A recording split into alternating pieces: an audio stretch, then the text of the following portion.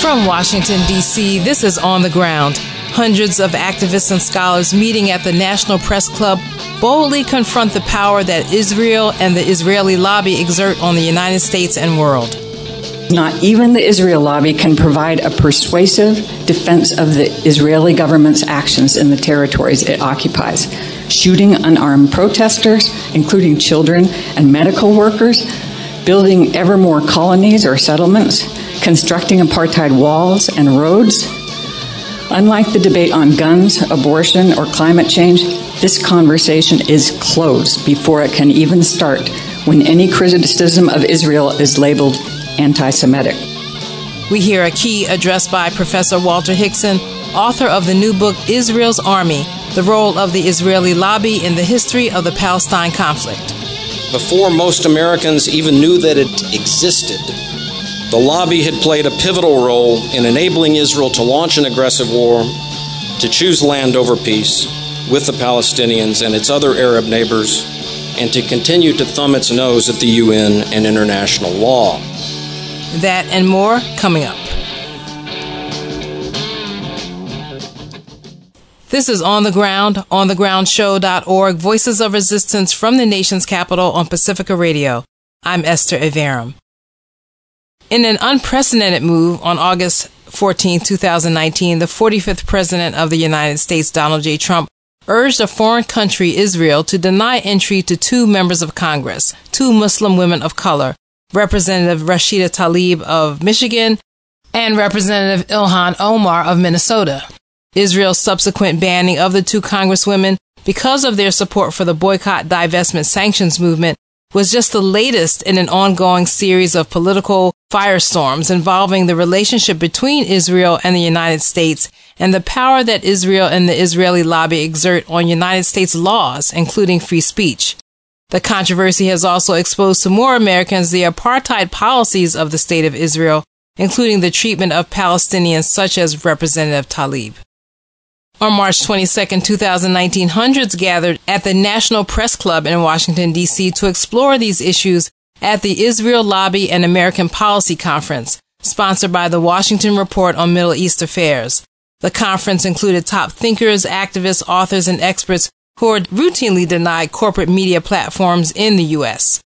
The gathering was just 2 days before the controversial American Israel Public Affairs Committee held its annual policy conference at the Washington Convention Center. For this hour, we feature a major address by author Walter Hixon at the conference, but first is Delinda Hanley, Executive Director and News Editor at the Washington Report on Middle East Affairs, who gave an overview for the day. Well, I have 10 minutes to tell you why talking about the Israel lobby matters, a subject that writers for our magazine, the Washington Report on Middle East Affairs, have been focusing on for more than 3.5 decades. Today, you'll be hearing from distinguished speakers who have tackled the Israel lobby using keyboards, the courts, and citizen activism. They're working to expose and end human rights abuses in Israel and preserve civil rights here. Quite a few of the speakers have attended this conference year after year, sitting in these chairs, inspired by Drs. John Mearsheimer, Stephen Walt, and Hanan Ashrawi, journalist Gideon Levy, and so many others. We hope today that you will be similarly motivated, not only by our speakers, but by participants in this year's Ideas Fair. During the breaks, we encourage you to visit each table and hear what others are accomplishing. Join their important work to make a difference in your own communities. This is the 6th year we've gathered to discuss what's now a hot topic, thanks to the election of a new generation of members of Congress, many of them women. Democratic Representatives Ilhan Omar of Minnesota and Rashida Tlaib of Michigan are fearlessly expressing some tough truths. They're trying to bolster voting rights, overhaul the campaign finance system, reduce corruption in Washington, D.C., and end the influence of special interests. I wish their elders in Congress would follow their lead instead of trying to shush them. I was at the Busboys and Poets February 27th town hall meeting that ignited one firestorm, and heard their lively conversation about universal health care, the environment, and ending U.S. involvement in foreign wars. Busboys owner Andy Shalal asked the two to address charges of anti-Semitism that flare up every time they discuss the Israel lobby or Israel. Tlaib talked about her grandmother and the hardships she faces living under Israeli occupation. She stated that this conversation isn't about human rights for everyone, emphasizing this conversation is not centered around hate. It's actually centered around love. Omar agreed, adding, "I want to talk about the political influence in this country that says it's okay for people to push for allegiance to a foreign country. And I want to ask, why is it okay for me to talk about the influence of the NRA, of fossil fuel industries, or big pharma, and not talk about a powerful lobby that is influencing policy?" I left that town hall meeting so inspired. I hope that finally we've elected leaders who will openly debate the influence of money in politics and the harm all lobbies, especially Israel's lobby, causes to our political system. So I was stunned when the press and legislators went nuts, accusing Omar of using anti-Semitic tropes. The charge of anti-Semitism is a red herring, and its overuse dilutes the very real danger of true anti-Semitism.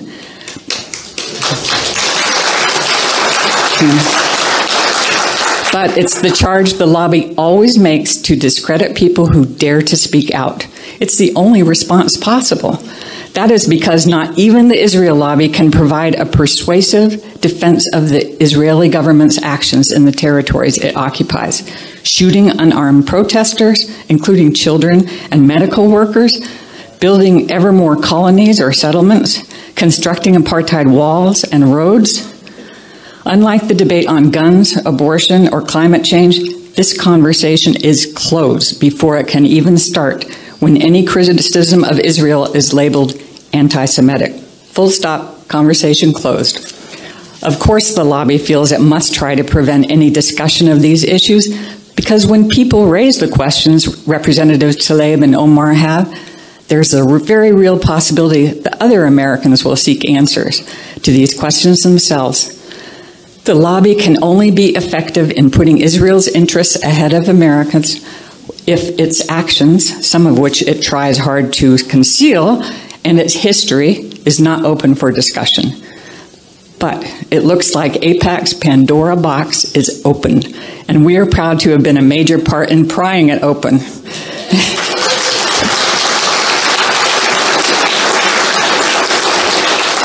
According to the Center for Responsive Politics, Israel has spent more than $63.5 million lobbying Congress and federal agencies in 2017 and 2018 alone. Far more money than any country except South Korea at $82 million plus. The nonprofit constellation of Israel affinity organizations pushing to advance Israel from within the U.S. has revenues on track to reach $6.2 billion by next year. And most important of all are the individual political campaign contributions made in exchange for unquestioned political support for Israel. So why can't we talk about the Benjamins? American taxpayers provide Israel with more than $3.1 billion annually in military aid. Since 1948, Israel has received far more U.S. foreign aid than any other country, despite polls showing that most Americans oppose such aid. On March 6, Gallup claimed, although it was the lowest figure since 2009, that 59% of Americans sympathize more with Israelis and only 21% sympathize with the Palestinians. But for decades, Gallup's lofty claims of U.S. sympathy for Israel, coming out just before AIPAC's annual meeting, differed significantly from Pew Research. When IRMEP fielded Gallup's poll through the highly accurate Google survey platform between March 5th and 8th, IRMEP found that only 22.2% of Americans said they sympathize more with the Israelis, while 52.5% claimed they held no opinion. Americans have long been told they are highly sympathetic to Israel and support giving most of the U.S. aid budget to Israel, when in fact they aren't and don't. Meanwhile, this administration has halted U.S. humanitarian aid to Palestinians, including scholarships for Palestinian students attending American universities abroad. But we taxpayers can't talk about it. Instead, the Israel lobby pushes the idea that our two nations have shared values. Sadly, that is becoming increasingly true. As Israeli elections near, Prime Minister Benjamin Netanyahu is pushing divisive politics. He declared that Israel is the nation state of the Jewish people and them alone, implying that 1.8 million Arabs and other minorities are at best second-class citizens. He accuses former military chief Benny Gantz, his main rival, of planning to form a governing coalition with Shudder, Arab Israelis. Netanyahu is backed by the far-right party known as Jewish Power and followers of the late Meir Kahane, an ultra-nationalist, racist American Israeli rabbi and founder of the Koch Party, who inspired Baruch Goldstein to attack Palestinian worshippers at Hebron's Ibrahimi Mosque in 1994. Like our own president, Netanyahu is pandering to far-right voters and sowing division. Huge campaign billboards along Israel's highways show Netanyahu and President Trump, who declared Jerusalem as Israel's capital and moved our embassy there, shaking hands. And now he's given away the Golan Heights. In a couple of days, we'll see a lot of members of Congress clamoring for a microphone at AIPAC's policy conference, talking about shared values and shared foreign policy goals. They'll be pushing for more handouts from American taxpayers, a war with Iran, and, well, they were going to be pushing for Golan Heights, but they got surprise. Okay. They'll be focusing on anti-Semitism and ignoring the dangers of Islamophobia and fear of immigrants. They'll be talking about how the recent congressional resolution condemning hatred was diluted because it did not exclusively target anti-Semitism or reprimand Omar. They'll be talking about which party, the Democrats or Republicans, is better for Jews in America and Israel. 2 weeks before Israelis go to the polls, both Bibi Netanyahu and his rival, Benny Gantz, will be campaigning for office at AIPAC's policy conference.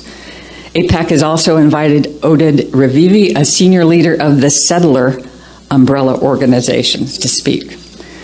As Ilhan Omar wrote in her March 18th Washington Post op-ed, America's image in the world is undermined when we don't live up to our own values. She called for an inclusive foreign policy, one that centers on human rights, justice, and peace as the pillars of America's engagement in the world. When the speakers you'll hear from today criticize Israeli government actions, it is because these actions threaten peace in the region and also the national security of the United States. Just as it is not anti-Semitic to criticize the Israeli government or its lobbies or in the United States, or to peacefully advocate BDS. Like Omar, I'm proud to stand up for real American values, and I know you are too. Thank you for being here today.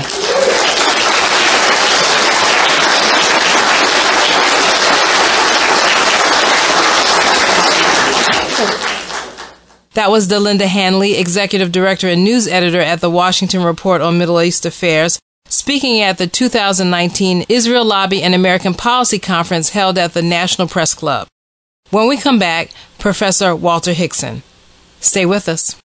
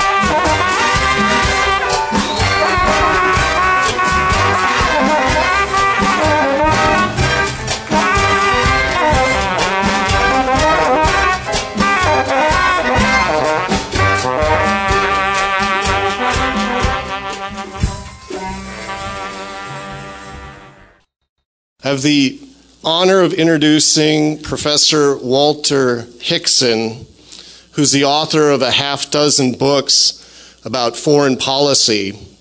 He's taught history for 36 years and is currently the distinguished professor of history at the University of Akron. Professor Hickson's books include American Foreign Relations, A New Diplomatic History, American Settler Colonialism, A History, The Myth of American Diplomacy, National Identity and U.S. Foreign Policy, Parting the Curtain, Propaganda, Culture in the Cold War, and George F. Kennan, Cold War Iconoclast. Most exciting to us is Walter Hickson's new book, Israel's Armor, The Role of the Israel Lobby in the History of the Palestine Conflict. He provided a copy to conference organizers early on, and we were simply astounded by his new sources of information that he has tapped. Please help me welcome Professor Walter Hickson.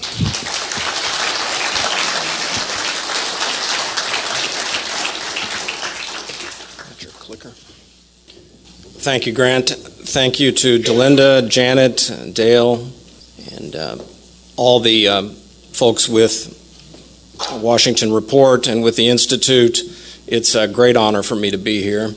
And I'd also like to thank all of you who are activists in this cause or interested in this cause, whether participants here, organizers, people watching on television, watching online. I'd also like to especially thank Eyewitness Palestine.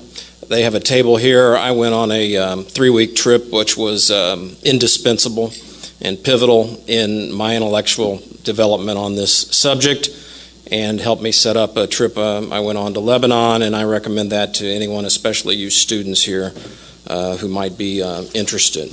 Normally I don't like to read a talk, but in the interest of time efficiency, and it also is very helpful when you're dealing with Israel and the lobby to say exactly what you mean.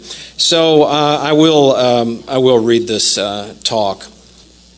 This conference speaks truth to power. We gather here because we support truth and justice in Palestine. We also insist on a free and open discussion of the Israel lobby and its impact on American democracy as well as world politics.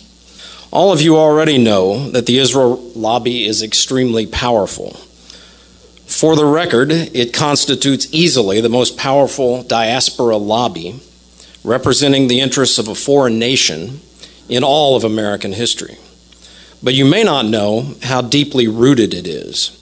In fact, the extensive lobbying efforts of Zionists and their Jewish and Christian sympathizers in the United States, and there's not enough work on the Israel lobby by scholars for reasons that may be obvious. This book is good, but doesn't go back to the deeper roots of the conflict, as I'm able to do in this book on the first generation. I'll talk about it, but then I'll talk about a subsequent project I've undertaken. So their influence of the lobby flourished throughout the first generation of the Palestine conflict, which is what the book is about. As good a date as any to fix the origins of the Israel lobby in the United States is the 1942 Biltmore Conference, held in the heartland of American Zionism, New York City. Zionists quickly discovered that they could mobilize Jewish organizations as well as groups such as the American Christian Palestine Committee.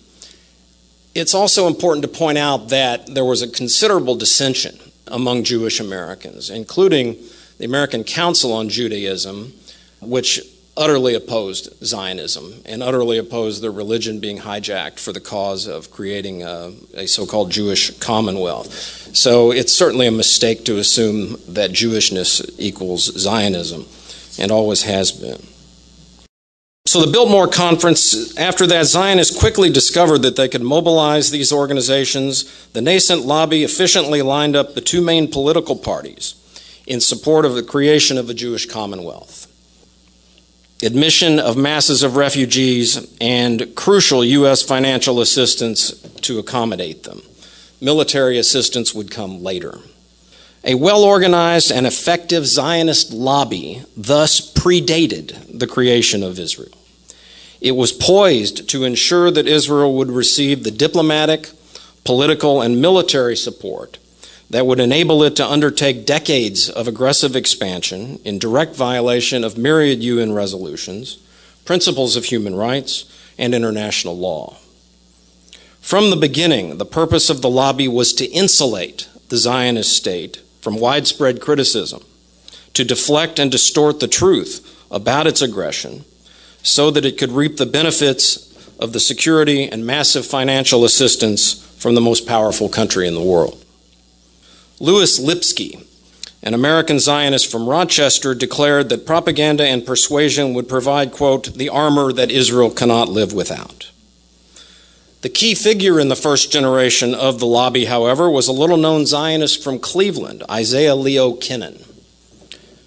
Working hand in hand with the famous Israeli diplomat, Abba Eban, Kennan became the workhorse of the Israel lobby. His personal papers, available at the Center for Jewish History in New York, yet largely neglected by scholars, reveal the early history of the lobby. Those and myriad other papers, along with State Department records and an abundant secondary literature, provided the research foundation for the book that I have done. The Palestinians and the Arab world had no comparable lobby. In the United States, which had the largest Jewish population in the world, and millions of modernist and fundamentalist Protestants as well. They were ready to line up behind the Jewish refugees in Palestine and the Zionist agenda.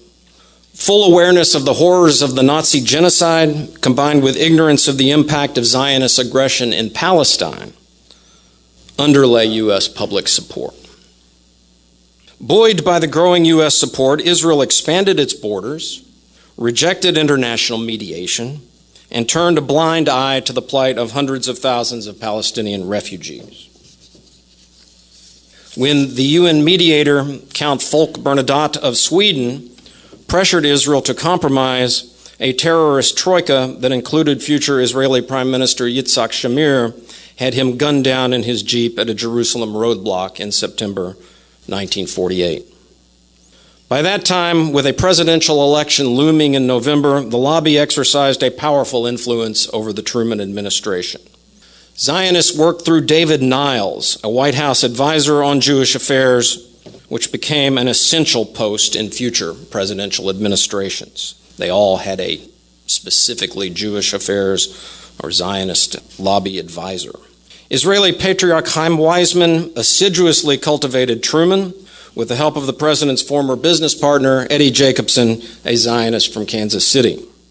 Fully aware and frequently resentful of the pressure exerted on him by the Israel lobby, Truman nonetheless ultimately sided with it and against the advice of the State Department.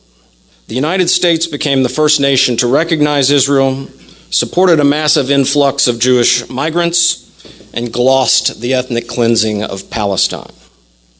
President Eisenhower and Secretary of State John Foster Dulles presented a greater challenge for Israel and the lobby than had Truman. The Republican administration entered office in 1953, determined to rein in Israel and forge a Middle East peace that would protect oil supplies, allow Arab moderates to fend off extremists, and support the overarching foreign policy of containment of communism. Israel appeared vulnerable when Ariel Sharon manifested a lifelong zeal for indiscriminate slaughter of vulnerable Arab people as he orchestrated a massacre at the West Bank village of Kibbutz in October 1953. Deeply alarmed by the impact of the massacre might have on American public opinion, Kennan mobilized the local councils to calm the waters in the wake of the indiscriminate killing of innocent villagers in their homes.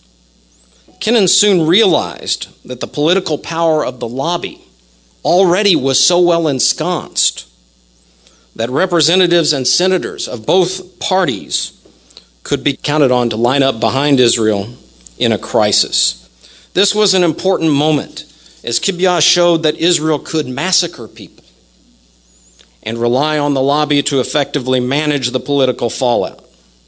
Israel thus could continue to lash out violently across its already expanded borders, regularly carrying out assaults disproportionate to any provocation in Jordan, Syria, Egypt, and Lebanon. In 1957, Eisenhower did force Israel to pull back after it had invaded Egypt. But even then, Israeli aggression was rewarded with critical new navigation rights that would enable it to precipitate the pivotal 1967 war. In the period between Suez and the 1967 war, John F. Kennedy won election backed by overwhelming Jewish political support. In 1962, JFK pronounced the existence of the special relationship and opened the military supply spigot by selling Israel Hawk surface-to-air defensive missiles. The Israelis showed their appreciation to Kennedy by repeatedly lying to him about the nuclear research program in the desert at Dimona. They pledged not to introduce nuclear weapons to the Middle East, when in fact they were committed to doing precisely that. Israel refused to sign the Non-Proliferation Treaty. Iran, by contrast, like the overwhelming majority of nations in the world, Iran, of course, is a signatory. By the Kennedy years, the lobby had reorganized several times and established its structural component, AIPAC. You've heard of that. Backed by influential supporters in both political parties. Kennan regularly stuffed congressional mailboxes with copies of the Near East Report, the well-edited and highly successful propaganda newsletter that he created. Inside the White House, the Jewish Affairs Advisor, Mike Feldman, undermined efforts to rein in Israel. The lobby ensured that the State Department and the few members of Congress who asked troublesome questions, notably Senator J. William Fulbright, were kept at bay. The lobby then targeted and in 1974 helped defeat Fulbright and drive him out of the Senate. Noting that the Kennedy administration was virtually powerless against Israel in the lobby, advisor Robert Comer, himself Jewish, asked in frustration, what kind of relationship was this? To Comer and the State Department diplomats, it was obvious that Israel and the lobby were the tail that wagged the strategic dog of American Middle East policy. In his blurb for my book, John Mearsheimer wrote that it is, quote, especially good at showing how a select group of pro-Israel Americans profoundly influenced President Lyndon Johnson, who was like putty in their hands. Johnson had been pro-Israel since his youth when his Aunt Jessie infused him with the biblical lore that God had chosen the Jews to inherit the Holy Land. Johnson also enjoyed the company of close Jewish friends and advisors, Epi Evron, Abe Fortas, Arthur Goldberg, Arthur and Matilda Krim, among others. Johnson apparently did not directly greenlight Israel's initiation of the June 1967 war, but neither did he flash a red signal. As several Israeli leaders subsequently openly acknowledged, Israel in 1967, as in 1956, launched the June War as a first rather than a last resort. The Israelis, as well as the CIA, knew that Israel was the more powerful force, could defeat all the Arab rivals combined, and that is precisely what Israel did, initiating a blitzkrieg attack rather than seeking a negotiated settlement of maritime and territorial disputes. After the war, which included the apparently deliberate attempt to sink an American spy ship, the USS Liberty, killing 34 and wounding 171 U.S. sailors, Johnson reversed a generation of U.S. policy upholding the 1949 borders. He acquiesced to the lobby in support of an occupation of Arab territories that extended in myriad directions far beyond the 1949 armistice lines. The lobby thus enabled Israel to exploit the sweeping military triumph by embarking on a messianic quest for the greater Israel. My study culminates with the pivotal decisions in 1967, initiating an illegal occupation and the emergence of a violently regressive apartheid state. Before most Americans even knew that it existed, the lobby had played a pivotal role in enabling Israel to launch an aggressive war, to choose land over peace with the Palestinians and its other Arab neighbors, and to continue to thumb its nose at the UN and international law. The United States not only enabled the illegal occupation, it bolstered the IDF with advanced weaponry, including tanks and F-4 Phantom jets, Skyhawks as well, despite Israel's contempt for the Nuclear Non-Proliferation Treaty. By 1967, Israel and the lobby had achieved a stranglehold over modern American political life. Quote, "The U.S. position is all that can be desired," Kennan declared after the Six-Day War. "The U.S. is working like never before."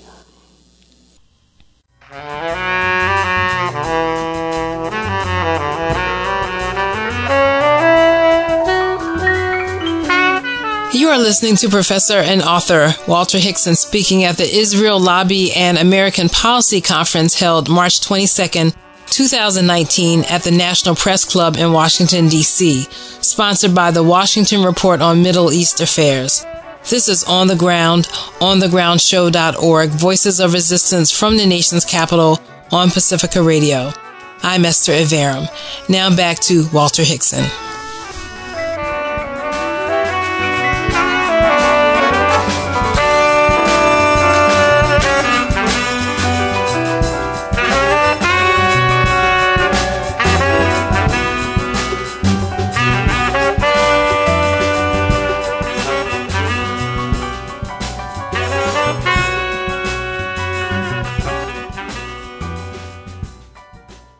The lobby achieved its success by circumventing the foreign policy bureaucracy and applying pressure directly on the president and the Congress through campaigns to secure financial assistance, armaments, and unstinting diplomatic support for Israel.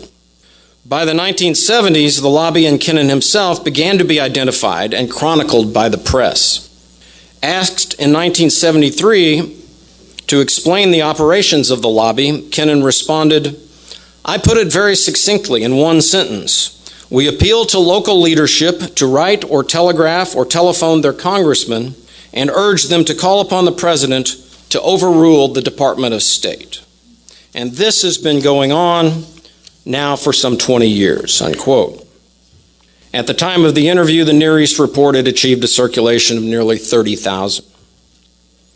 As Kennan suggested, and as my book shows, throughout the first generation of its existence, from Truman through the Johnson years, the lobby successfully fended off persistent State Department efforts to forge a, quote, impartial or balanced diplomacy between Israel and the Arabs.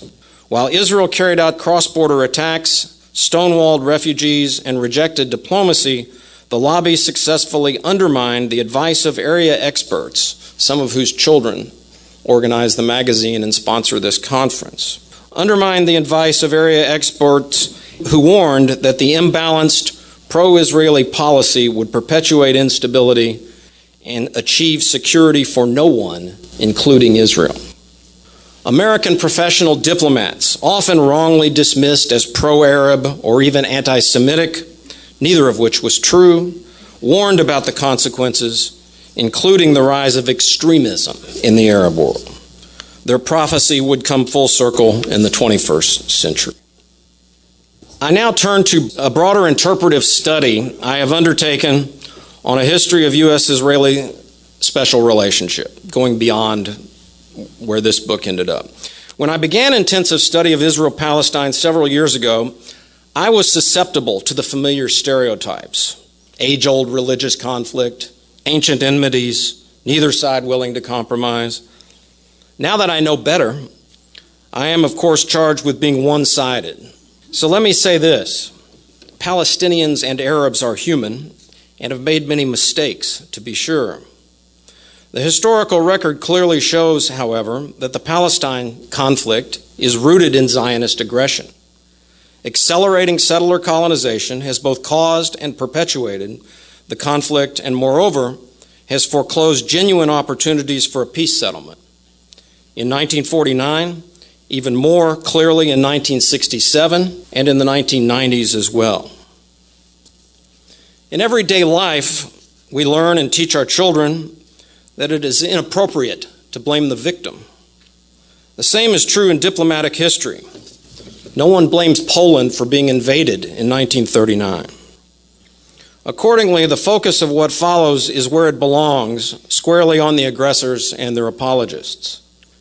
Today, Israel and its American backers have become increasingly transparent in their regressive policies, claiming Jerusalem as the eternal capital, savagely cutting off Gaza, as well as aid to the Palestinian refugees, engaging in targeted killings and collective punishment, and now yesterday the United States signed off on another illegitimate land grab, the annexation of the Golan Heights.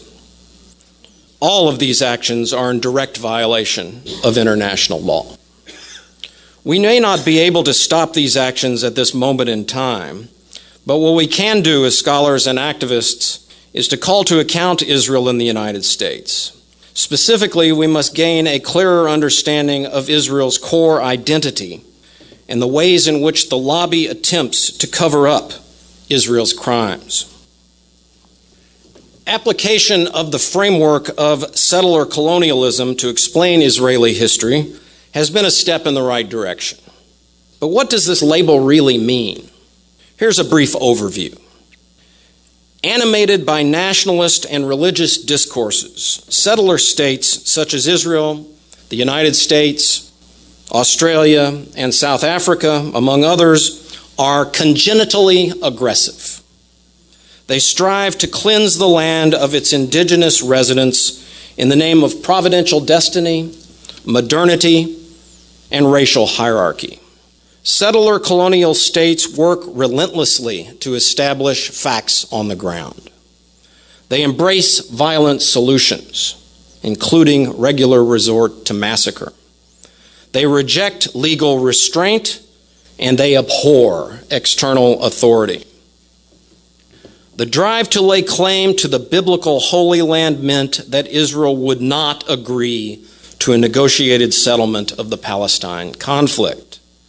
The peace process became a sham, providing cover for the establishment of ever more facts on the ground. Fueled by aggressive instincts and mythical destiny, Israel became a reactionary and rogue state, building illegal settlements in contempt of the UN, repressing Palestinians in contempt of human rights. Knowing that the lobby had its back, Israel ignored the State Department and rebuffed American presidents, thereby affirming Moshe Dayan's famous quip, "Our American friends offer us money, arms, and advice. We take the money, we take the arms, we decline the advice." The Israeli patriarch Ben-Gurion liked to say, "It's not important what the Gentiles say, what matters is what the Jews do." The Israeli political system has empowered a series of bigoted, bellicose leaders who showed utter contempt for Arabs and a determination violently to dispossess them. The early Zionist leaders bore the psychic scars and traumas of the bloodlands of East Central Europe from which they came. They carried the terrible burden of the Nazi genocide that took the lives of their family members and some 6 million Jews. As a result, they were quick to brand Arab leaders like Nasser as the next Hitler. Diplomacy became a reprise of Munich. Any effort at compromise was dismissed as appeasement. This time they vowed the Jews would be the aggressors.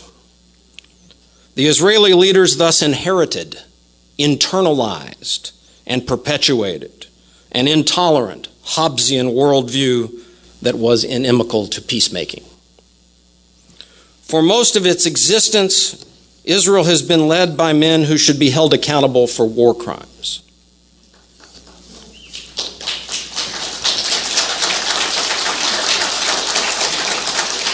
I do not make such an accusation lightly. Abundant evidence exists under international law to make the case against, at a minimum, Ben-Gurion, Dayan, Begin, Sharon, Shamir, and Netanyahu. They must be held to account in the dock of history, if nowhere else. Millions of decent, caring people live in Israel. Some of them bear a heavy burden of regret and frustration over their country's actions, as do many of us with respect to American policies, both at home and abroad. The crucial point, however, is that neither peace-minded Israeli citizens nor liberal American Jews have thus far been able to break through the iron wall of Israel's militant chauvinism or to unhinge the right-wing vice grip on political power. The conclusion seems inescapable. The militant and messianic settler state selects like-minded leaders. I think it is essential to come to grips with the militant core of Israeli identity in order to understand the role of the lobby. The lobby provides cover for Israel's congenital aggression, its pursuit of land over peace, its flaunting of international law. While Israel carries out violent and criminal acts, the lobby functions to insulate it from criticism, to distort history and reality, in sum, to provide what Lipsky described, the armor Israel cannot live without. Such is the hubris of imperial settler states like Israel and the United States, that even as they engage in violent repression, they simultaneously insist on being loved, honored, and accredited as model democracies.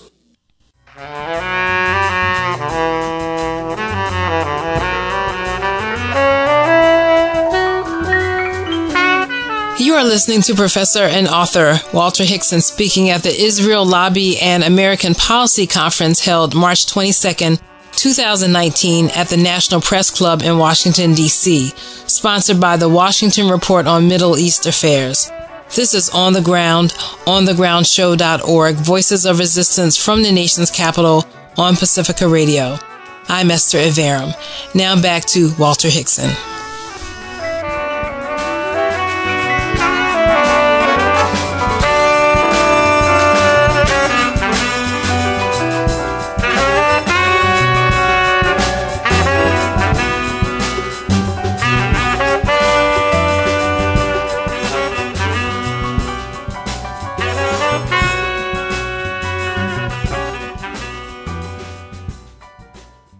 Historical denial and policing of dissent are thus among the primary characteristics of the militant settler state.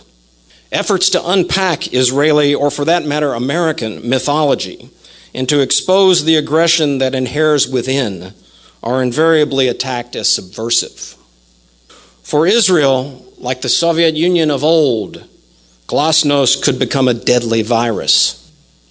For these reasons, Israel and the lobby smear and condemn their critics unmercifully. Which brings us to the recent remarkable, deeply disturbing, and yet highly revealing case of Representative Ilhan Omar. Representative Omar may have been guilty of hitting the send button on some loosely worded tweets, clearly as rare and heinous a crime as there is in America today. Israel's apologists attacked Representative Omar for linking Benjamins with the Israel lobby. That is, for having the temerity to suggest that a political lobby in a capitalist society might raise and use money in an effort to shape public opinion and the resultant national security policy. This, of course, is precisely what Israel lobby does do. Nonetheless, Representative Omar apologized for the tweet, showing a degree of stateswomanship that you may never see nor hear from the Israel lobby. Think about all of the people that Camera and other Zionist attack groups have smeared over the years. Have you ever known them to apologize? Israel's vocal partisans in Congress, backed by the lobby, stepped up the Orwellian assault on Representative Omar when she stated another rather obvious truth, namely that the lobby demands political allegiance to the State of Israel. So we have a situation in which a lobby was created for the express purpose of promoting uncritical bipartisan support for Israel. Yet when a member of Congress on the Foreign Affairs Committee at that dares to point this out, she is viciously attacked and inundated with death threats.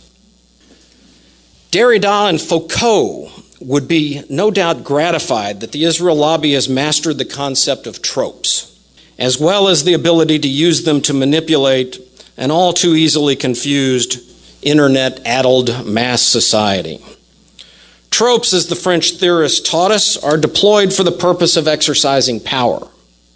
While Representative Omar herself never used the term dual loyalty, her critics unleashed this particular trope as if she had. She was then promptly saddled with the scarlet letter of anti-Semitism. Unreflective journalists, including the so-called liberal news media, jumped on the bandwagon, affirming and spreading the word to the point that a canard effectively became the truth, namely that Omar had trafficked in anti-Semitic discourse. What she had done, in actuality, was attempt to criticize Israel and illuminate the role of the lobby. These are the reasons that she had to be smeared and silenced.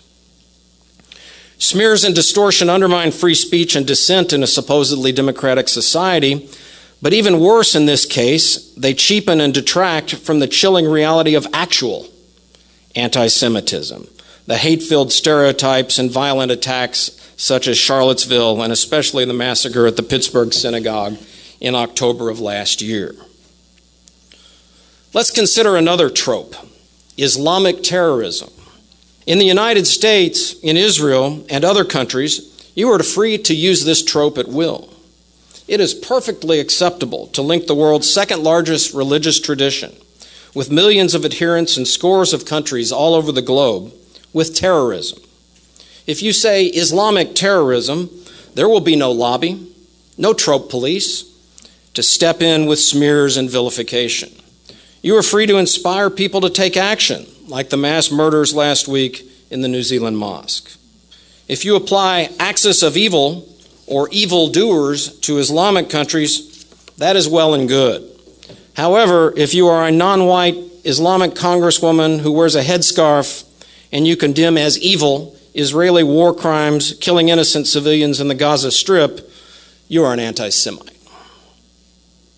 The smearing of Omar calls to mind the remark Netanyahu once made, unaware that he was being recorded, about how easy it was to manipulate discourse and to move public opinion in the United States.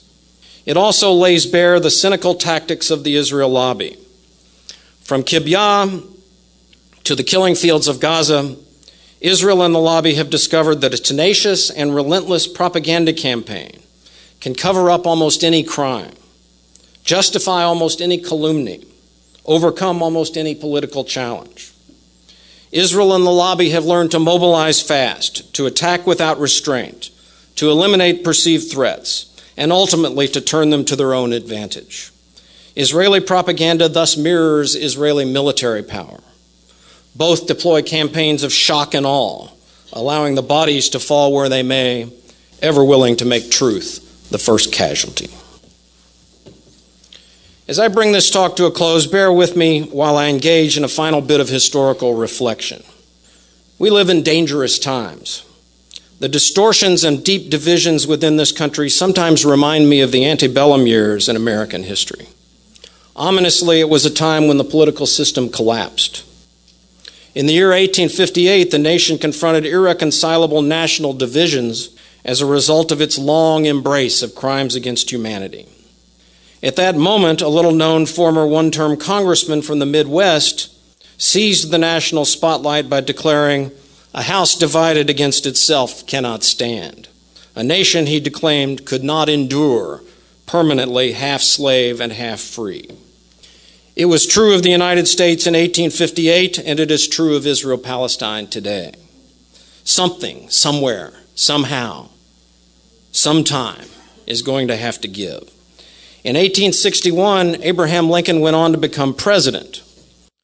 He famously wore a top hat, which reposes in the Smithsonian just a few blocks from where I stand today. Encircling Lincoln's top hat is a black silk mourning band through which he honored the memory of his son Willie, who died prematurely at age 11. I think back to Lincoln and his top hat, and then to the president we have today, a flag-hugging, certifiable narcissist demagogue who sports a red MAGA ball cap. The juxtaposition of Lincoln and Trump reminds me of the famous quotation from The Education of Henry Adams. The acerbic historian and scion of the vintage American political family wrote, "The progress of evolution from President Washington to President Grant was alone enough to upset Darwin." I hate to think what Henry Adams might say today. Amid the horrific Civil War over which he agonized on a daily basis, Lincoln repeatedly demonstrating an astonishing ability to say so much in so few words, including the breathtaking poignancy of his remarks at Gettysburg in November 1863. Months later, in April 1864, Lincoln revealed the epic purity of his prose in a letter to a Kentucky newspaper editor, when he declared, "If slavery is not wrong, nothing is wrong." Let me conclude in the same spirit. Let us declare here today that if demanding the right to exist while denying it to your neighbor is not wrong, nothing is wrong. If driving people from their land and demolishing their homes is not wrong, nothing is wrong. If asserting absolute authority over a historic city, rightful home to people of all faiths, is not wrong, nothing is wrong. If slaughtering children for throwing stones at their oppressors is not wrong, nothing is wrong. If terror and deprivation that are being inflicted every day upon the imprisoned people of Gaza is not wrong, nothing is wrong. If supplying $125 billion to finance a regime that commits such crimes against humanity is not wrong, nothing is wrong. If converting the Congress of the United States into a lapdog for Israeli policies is not wrong, nothing is wrong. Let us also emphasize once again that if anti-Semitism is not wrong, nothing is wrong. Cynical deployment of baseless charges of anti-Semitism, however, in order to legislate against free speech, stifle criticism of a foreign nation, or insist on the right to boycott an apartheid state, if these things are not wrong, nothing is wrong. As we continue to struggle, no matter what the odds and the monies arrayed against us, let us derive inspiration from another antebellum freedom fighter. I am earnest, William Lloyd Garrison declared in 1831 when he launched publication of the first issue of the anti-slavery newspaper, The Liberator. I will not equivocate, I will not retreat a single inch, and I will be heard. Thank you.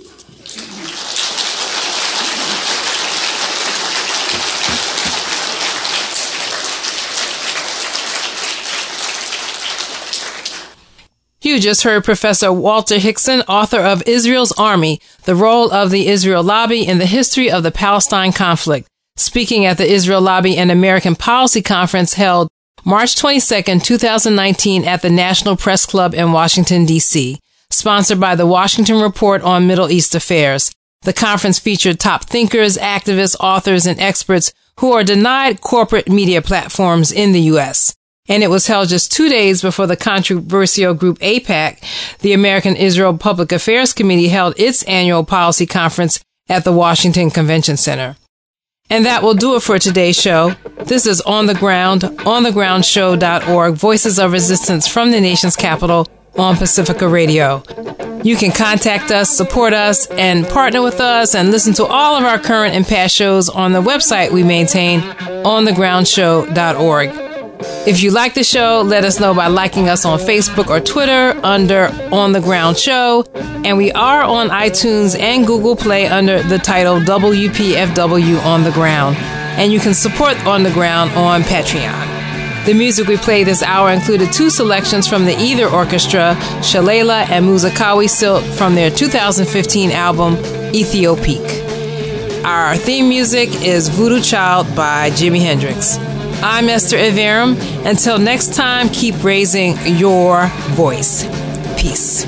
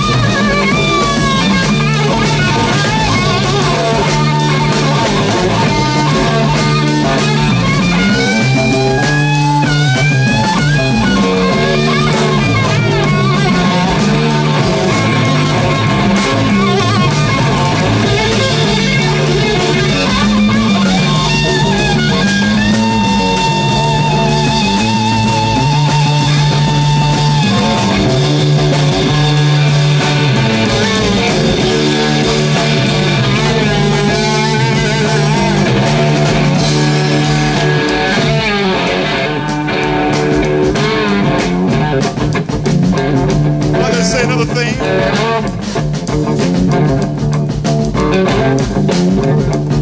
didn't mean to take up all your sweet time. I'll give it right back to you. Well, what did he say?